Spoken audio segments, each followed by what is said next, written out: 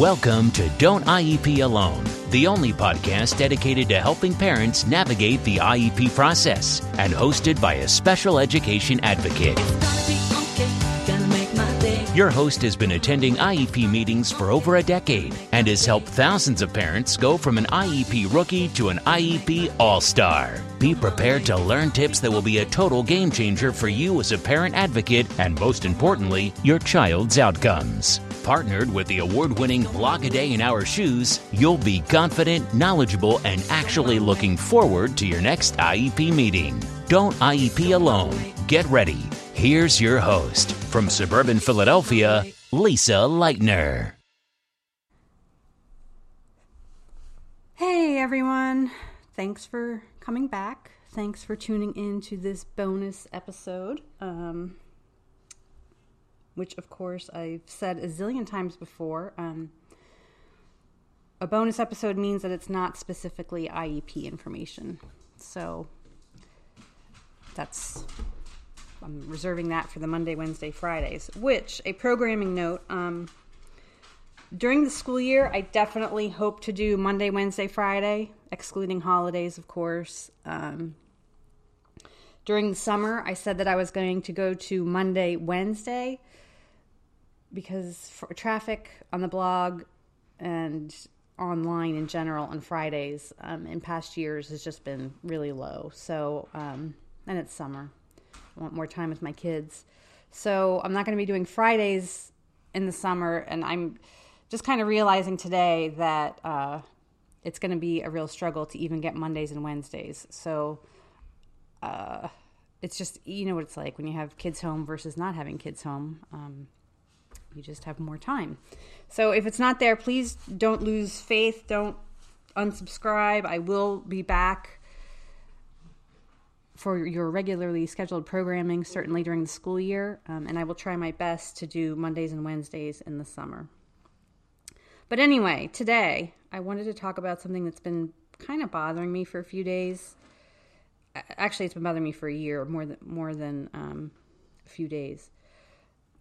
But last year, was it last year or the year before? I don't know. I remember it was a rainy spring day, and I don't remember if it was last year or the year before. But on a rainy spring day, I remember I went to this training or a workshop or whatever you want to call it. Oh my gosh, can you hear my annoying dogs? Go lay down. But I went to this training or workshop called Bridges Out of Poverty. And Bridges Out of Poverty, it's an excellent program. It is a national program, so if your community is doing it, I would strongly suggest that you read up on it and look into it. And, take their trainings if they offer them and become involved in volunteering if you can. More than a third of people with disabilities live in poverty, which is why I kind of keep that issue close to the chest or learn as much as I can, because having a disability is certainly a barrier in many ways, and financial is just one of them. But, I also have really all of my pro bono clients live at the poverty level. So I just wanted to learn. I'm always trying to learn as much as I can. So this training was about the three different kind of classes of people: those who live in poverty, the middle class, and the extremely wealthy. And it was so informative and so eye-opening and so just enlightening. So I strongly recommend it. But one of the things that she kept going back to, our trainer, our instructor, that she kept going back to during the course of the day was this phrase of, you have to respect where people are at in their journey. And of course, for her purposes, it had to do with thinking and mindsets in regards to money and whether you have it or you don't have it. And again, just respecting people's choices, respecting where they're at in the journey, and kind of about that casting judgment on those who live in poverty and what they choose to spend their money on, which we know that occurs in our society. So it was about, everybody has their own place in the journey. Everyone has their own journey through life. And if people make choices we wouldn't make, we kind of have to respect where they are in their journey and offer guidance, offer assistance where it's appropriate. But again, she kept saying it, respect where people are at in their journey. So that kind of stuck with me, not just for the purposes of that training, but in my work with parents who have disabled kids, and respect where they are in the journey. Because I know that I can also be very quick to judge. I can be very quick to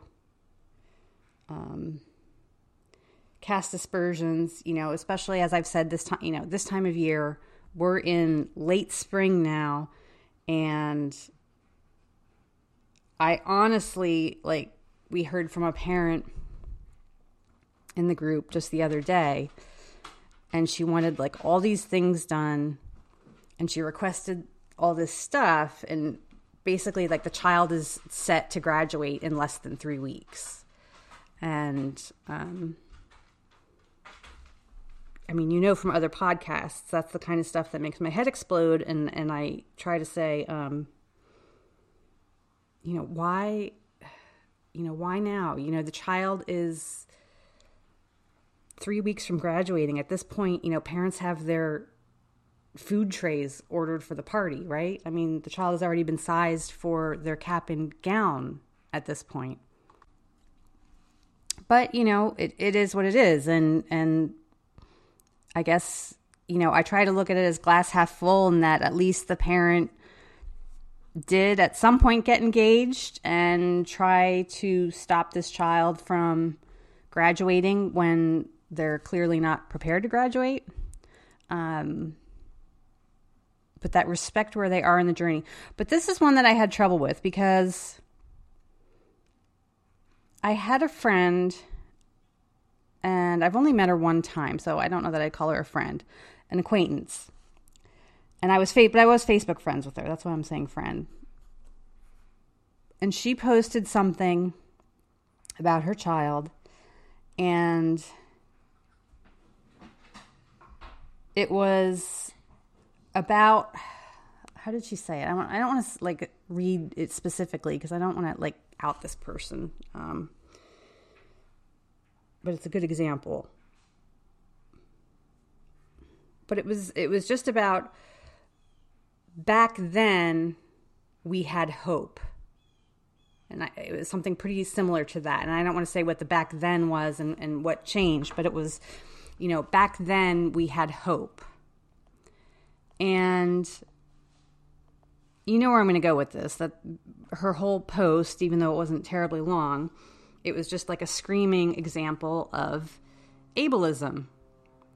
And that, we had hope, but then we learned that my child has a disability, so, oh, woe is me, isn't life so terrible?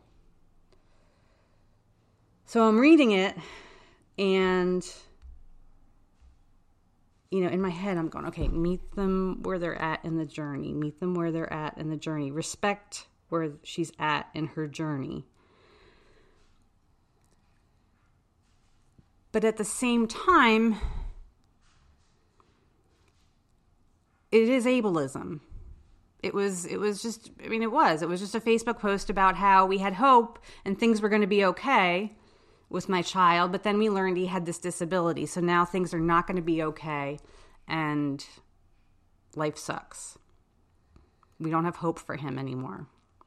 And I just think, first of all, how terrible for a child to ever hear that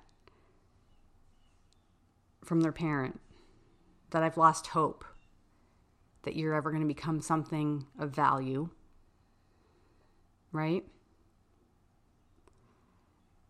And also, I wouldn't respect where they're at in the journey. I wouldn't respect the person if she made a snidely or like kind of passive aggressive, racist or sexist comment.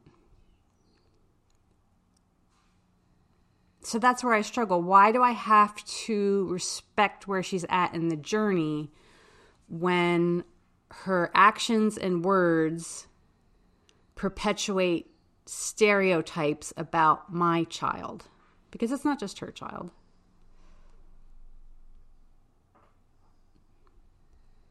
I never asked to be, this disability parent civil rights ambassador or civil rights activist, right? None of us asked for this.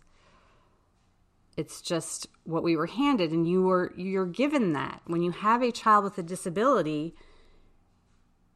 you are that person. When people say, oh, hey, a guy I work with, he has a son with autism. Guess what? You're the guy they work with. You're the gal they work with. Oh, you know what? My neighbor's son has epilepsy. You're the neighbor. I'm the neighbor. I'm the neighbor whose son has epilepsy. So for some people, this is their window into our lives and into disability, into what it is. And I just put that up against others who are showing off. I had 3 friends. It's Special Olympics swimming season right now, I guess, because in 3 different states, I had 3 different friends show pictures of their kids with ribbons from swimming. When I contrast that of, hey, look at the ribbons he won today at the Y, to, well, back then we had hope.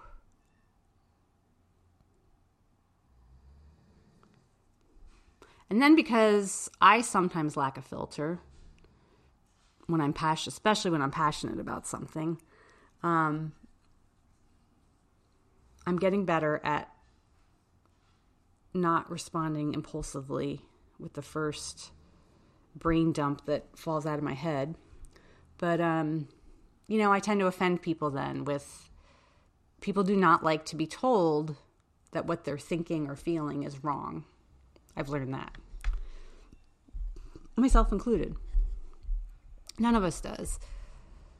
And even if I don't come out and directly say that, that's the takeaway usually. But she was perpetuating stereotypes that before we knew he had this disability, we had hope. Now that we know he has this disability, life is so hard. Look at me, I'm the martyr. I have to do this, this, and this now.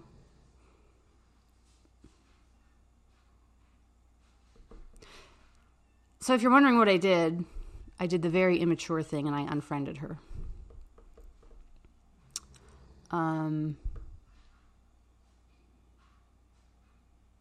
Because it's really for my own mental health. This wasn't the first time this person has said something like this. And yes, I know I can just put people on hide. I'm aware of that. But I thought, I want my circle of friends. I spend a lot of time helping people through crises situations. I help a lot of people. I go to juvenile court a lot. More than the average person. I mean, it's to the point where a lot of the masters, that's what they call them, which is crazy. But a lot of the masters and folks like that and CYF workers know me by face and all that.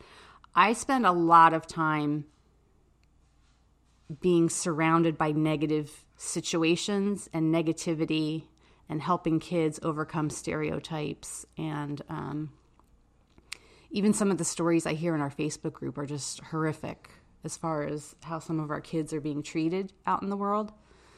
So I just feel like now for my Facebook account, I want to be surrounded by positivity. I want to be surrounded by people who are positive, friends who are uplifting, who make me smile, and so on. That's not to say that I'm not going to be there, and should they need me in times of trouble. And she's not the only one. I've deleted like dozens of people because I had an issue we had some security issues with our credit cards, and I just kind of looked at my Facebook friends list, and I thought, if I can't, at first glance, if I look at your name and can't think of how or where I met you, or if I never have met you in person, I unfriended them. But anyway, I just, we've gone through 2 neurosurgeries this past year with Kevin, and now my dad is battling kidney cancer. So I feel like I just don't have the mental energy left to have that kind of nonsense in my feed. That I will just continue to promote positivity and role model the best I can, and I guess respect where she's at in the journey, huh? And hope that, and then that's what that thought came to my head, and I thought about, and I just couldn't think of a way to say it without sounding snarky, but I wanted to say something like, well, I hope someday you find peace and acceptance with your child. But I don't. I just didn't. It's just better. Some things are better left alone. So anyway, if you feel like it, if you've had a similar situation, and you want to, I'm going to start doing some like interviewing and chats for the podcast in the fall. We won't be doing it this summer. But if you've had a situation similar to this, where you're dealing with just a lot of negativity surrounding your child or disabilities or your life, and you just have some people around you who are negative and you want to chat about it, I'd love to talk about that. Just email me at lisa@adayinourshoes. And have a great rest of the day or week. And tune in again. Thanks. Thanks for listening to the Don't IEP Alone podcast. No parent should have to IEP alone. And with A Day in Our Shoes, you don't have to. For more IEP assistance and letter templates, visit adayinourshoes.com. For ongoing assistance and support, follow our Facebook page and group.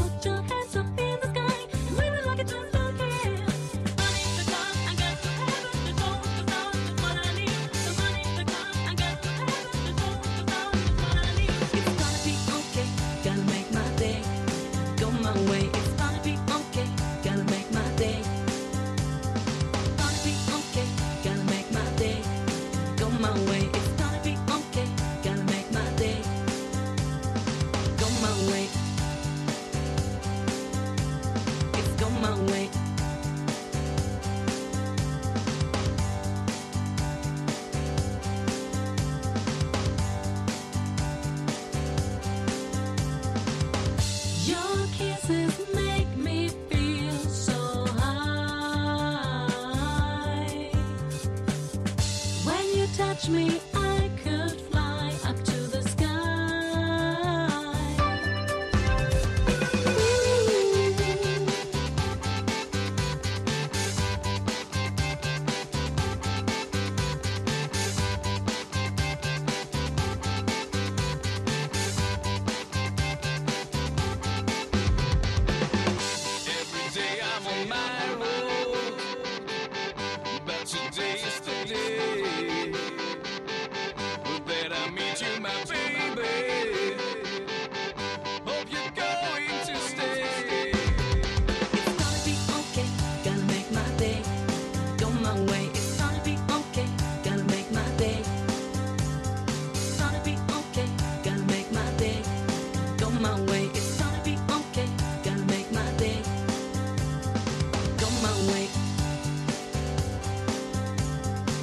my way.